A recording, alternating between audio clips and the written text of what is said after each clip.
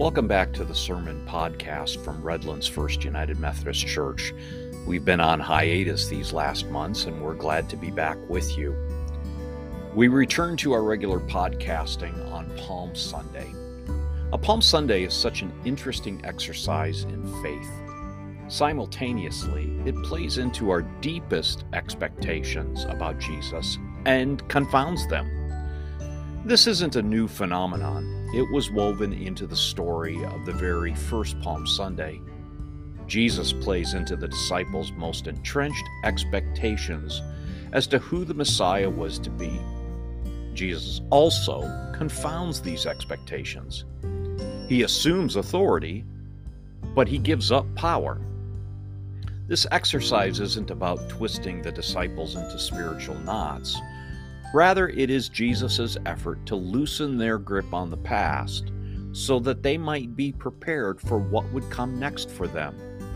He is leading them into their next faithful step as his disciples, as his partners. Despite the generations of witness about the nature of God and the understanding of Jesus' messiahship, the Holy Spirit reveals new dimensions of this grace and work in each new generation. With every challenge to the human community, there are new things to learn about our faith response to the demands that emerge from it. The pandemic has certainly been such a challenge. On this Palm Sunday, a natural time to be open to how Christ will lead us, we have an opportunity to reflect on where we are as individuals and as a faith community. Through this reflection, we can discern new and deeper understanding of how and where we are being called to take our next faithful step. From Luke chapter 19, verses 28 to 40. After he had said this, he went on ahead, going up to Jerusalem. When he had come near Bethphage and Bethany, a place called the Mount of Olives, he sent two of his disciples, saying, "Go into the village ahead of you, and as you enter in it, you will find tied there a colt that has never been ridden.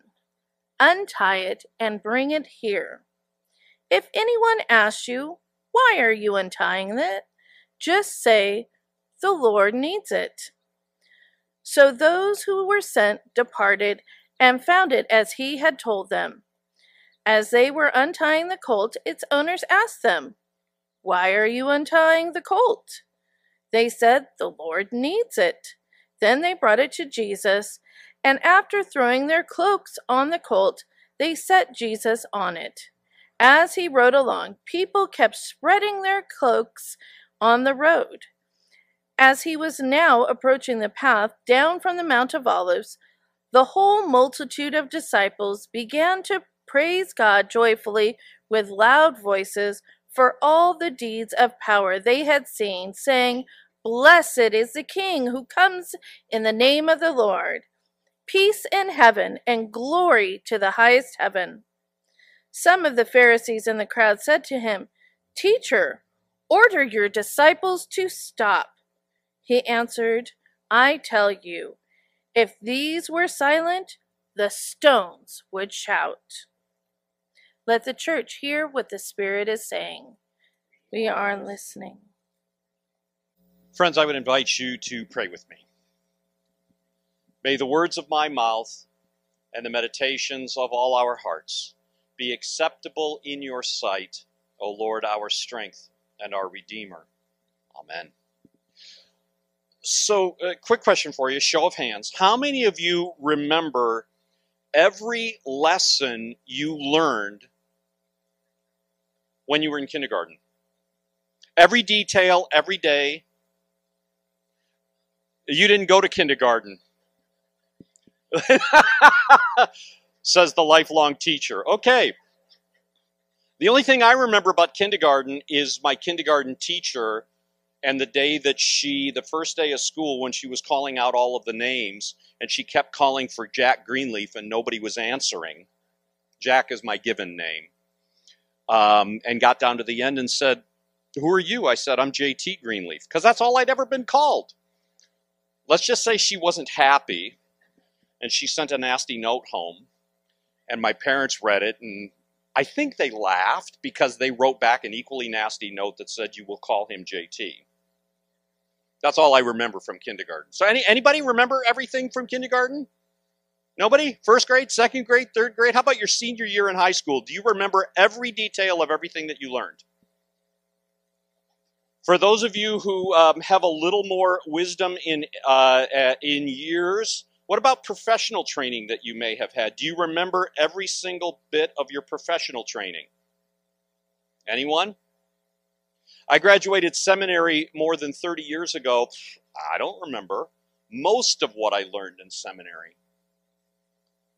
At least not in a conscious way. But the reality is all of those things that we learned from our very earliest lessons, we may not remember the details, but we certainly haven't forgotten them. Because every one of those lessons, everything that we learned is woven into the fabric of who we are and how we see the world. So you haven't really forgotten them.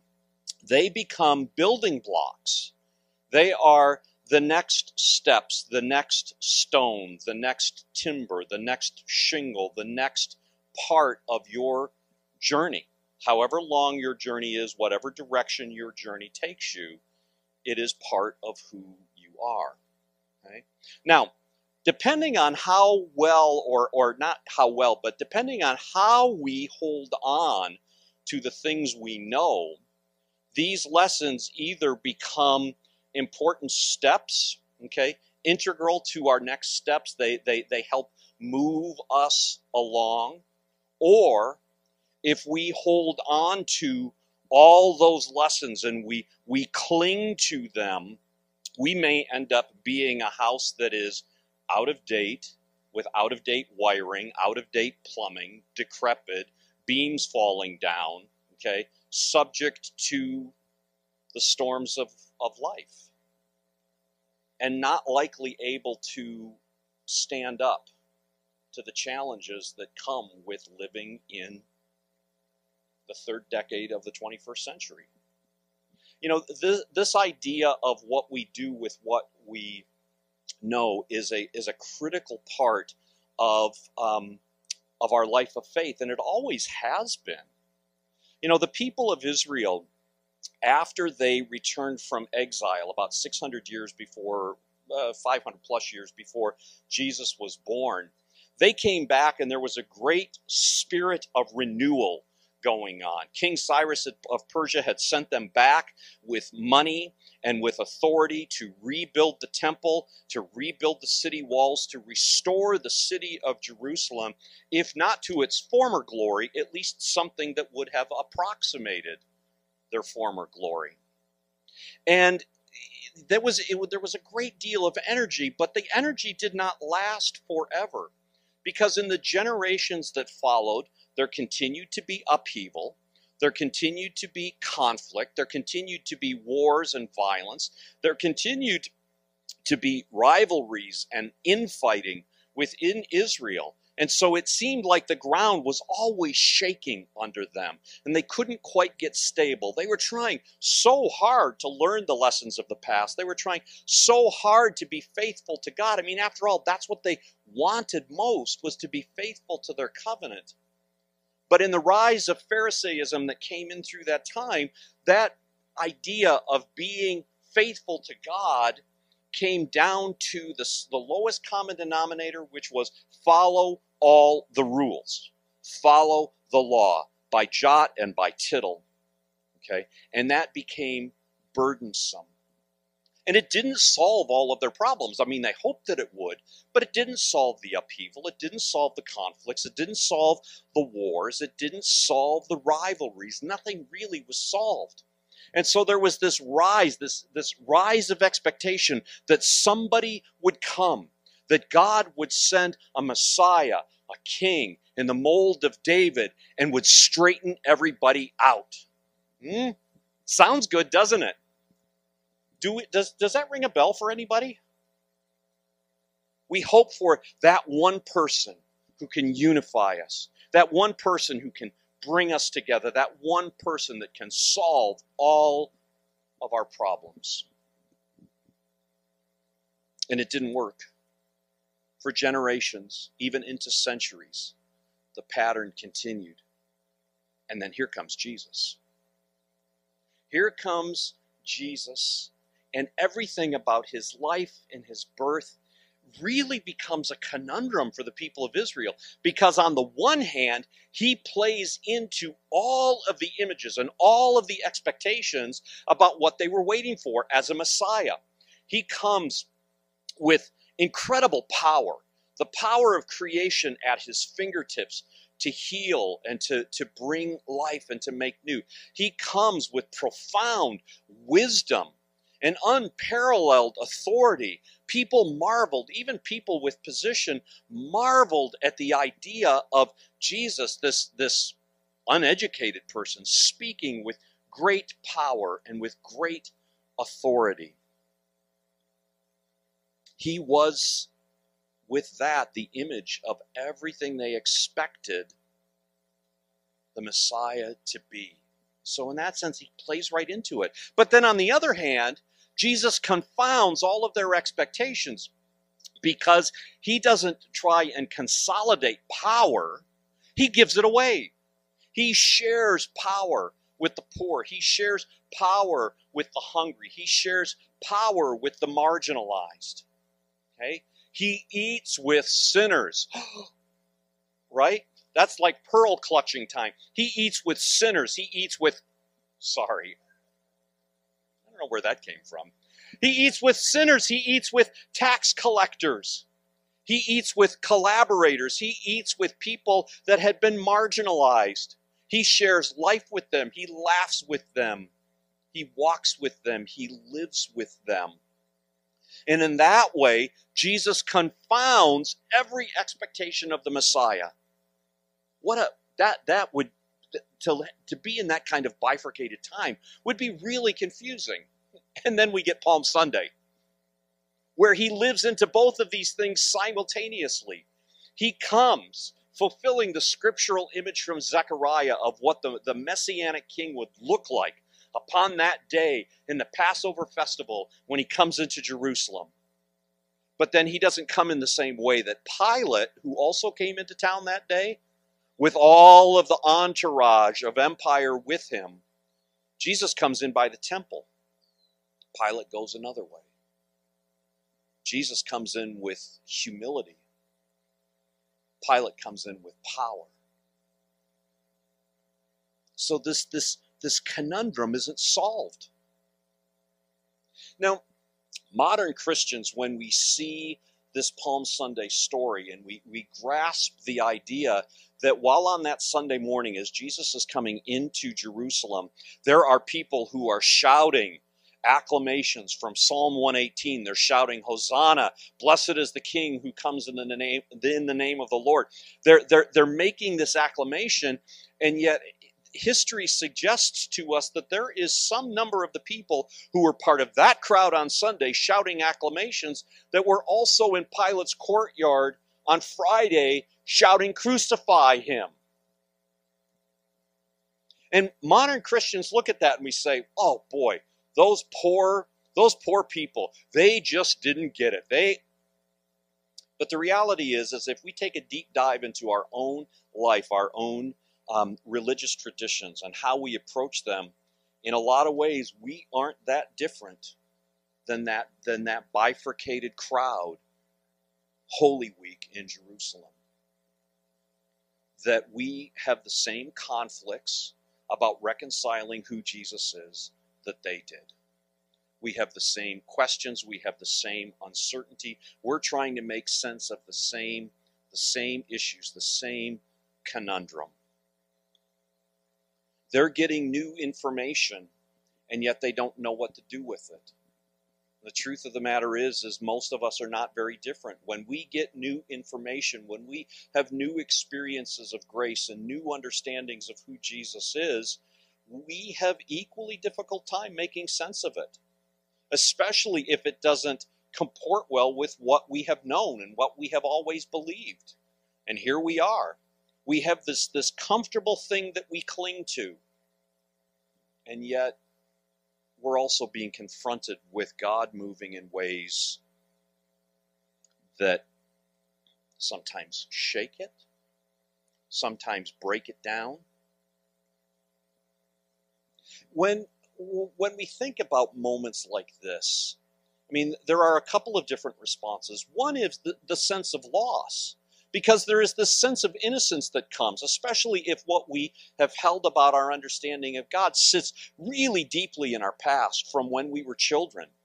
It feels like a loss to us, and we grieve it. Okay? But in others, it's a challenge to us. And we have a difficult time letting go of it because it feels like a judgment. Like somehow what we believed before was wrong. Okay? Just, right, wrong, that binary. And that old knowledge, when it becomes adjusted with new experience, then, oh my gosh, well, we were so horrible, we were so awful, how could we have gotten it so wrong? And we look at it that way. And when we are confronted with something that in our mind we feel like it's wrong, don't we cling to it? Even though we know it's not accurate, it's not helpful, it's incomplete, we still want to cling because it's familiar. But what if these moments of new learning, what if these new movements of grace, what if these new opportunities to conceive of ourself and our community and the world around us is not new in the sense of new and old, not new in the sense that this is better and that is, I'm going to date myself, remember New Coke? Okay? It wasn't new and it wasn't Coke. But remember the marketing, the argument, New Coke, Old Coke, as if somehow the old Coke was inferior. New faith, old faith, as if that is just, sweep it away. It's gone. It had no value. But that's not how faith and discipleship and spirituality works. Every step is a building block. Every step is a new opportunity to learn grace. Every experience, every lesson is a new way for us to see how God is at work. So what if we think about these experiences not as new experience with all the freight and the baggage that goes with that, but what if this were the next experience? What if this were the next experience of grace? What if this were the next opportunity to encounter God in a significant way in our life and the world? What if this were just merely the next step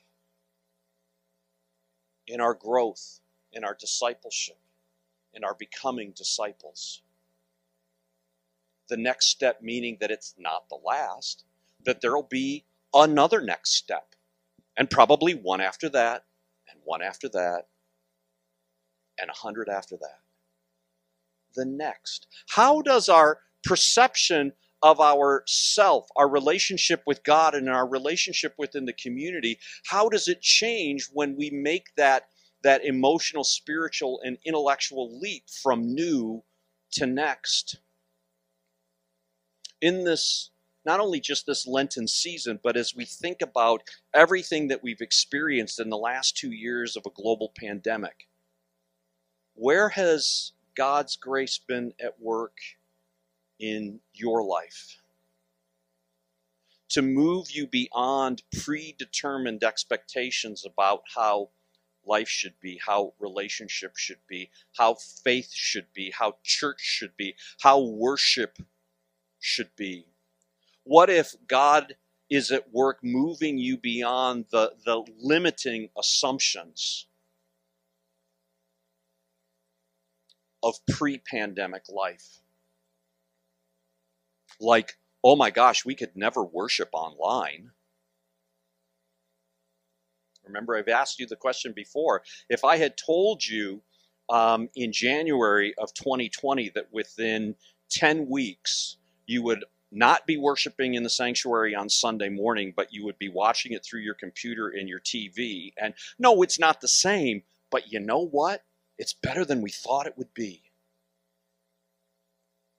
That you would have better attendance than you do in person.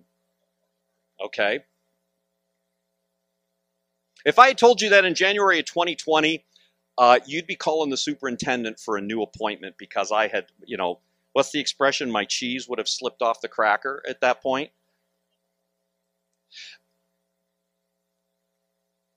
It was new, but it was really the next step. And all of the things that we learned about how to do this and how to engage with one another. And Zoom, none of us knew what Zoom was really, or few of us knew what Zoom was. And yet it has become a part of our life. What if it wasn't new? What if it was merely next? And think about that in terms of who we are and how we do what we do as a community of faith, if we approached it from next rather than new. What if we were able to live beyond the 7 last words of the church? You remember that, right? There's 2 versions of it. We've never done it that way before. Or we've always done it that way before. Okay? We have, in the last 2 years, we have broken so many of those assumptions because we needed to. And it wasn't just about expedience. It was about how God was preparing us as a community of faith to live more fully into our mission statement and our vision. Remember, as part of the Wesleyan community that's known globally as the United Methodist Church, we have a really particular mission to make disciples of Jesus Christ for the transformation of the world.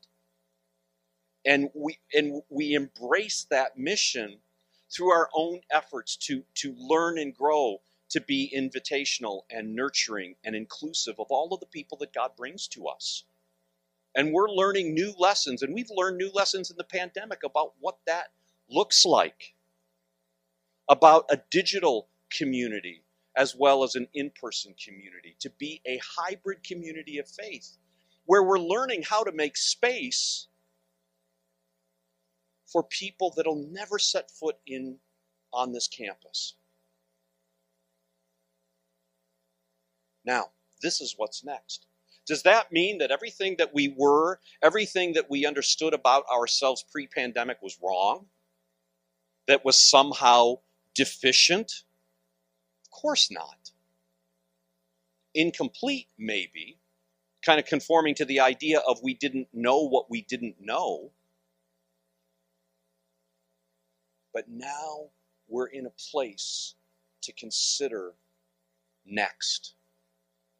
What comes next for us as individual people of faith, as individual disciples? What comes next for us as a community of faith? How is God right now, in this very moment, in your life and in our life, working us through predetermined expectations, working beyond limiting assumptions about what it means to be disciples and a community of faith in a post-pandemic world? Whatever that looks like. But the thing that I know and I can bear witness to, that just as God has been a part of, has been present, has been teaching, has been guiding, has been inspiring us pre-pandemic and through pandemic, that God will be a part of that work as we make sense of next and what comes next. Friends, there's no real end to this sermon. Not that I'm going to keep talking forever. There's no end to the sermon today, because today is not about ends. This is the deep breath going into Holy Week.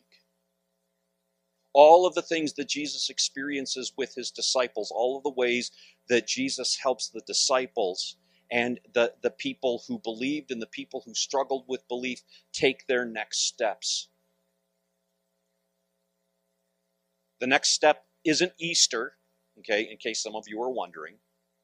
We go to Thursday night, where we share the table that Christ shared with his disciples on the night when he shared the Passover meal and he gave them a new image of what deliverance was about. And then Friday, when we worship with the gathered ecumenical community in Redlands to share the 7 last words of Christ. And then Easter Sunday morning in this space to greet the sunrise, first light, and share the celebration of the empty tomb. And then at 9:30, back in the sanctuary with the things that have come to mean something to so many of us with an Easter service. And the reality, once again, that Christ is risen. And in that resurrection, there is life and abundant life and new life and next life for us. So my encouragement as you move from this space and this time of worship is to dig deep in your heart and in your faith. Spend extra time in prayer this week with a simple question. Okay, God, that's it. What's next? Amen.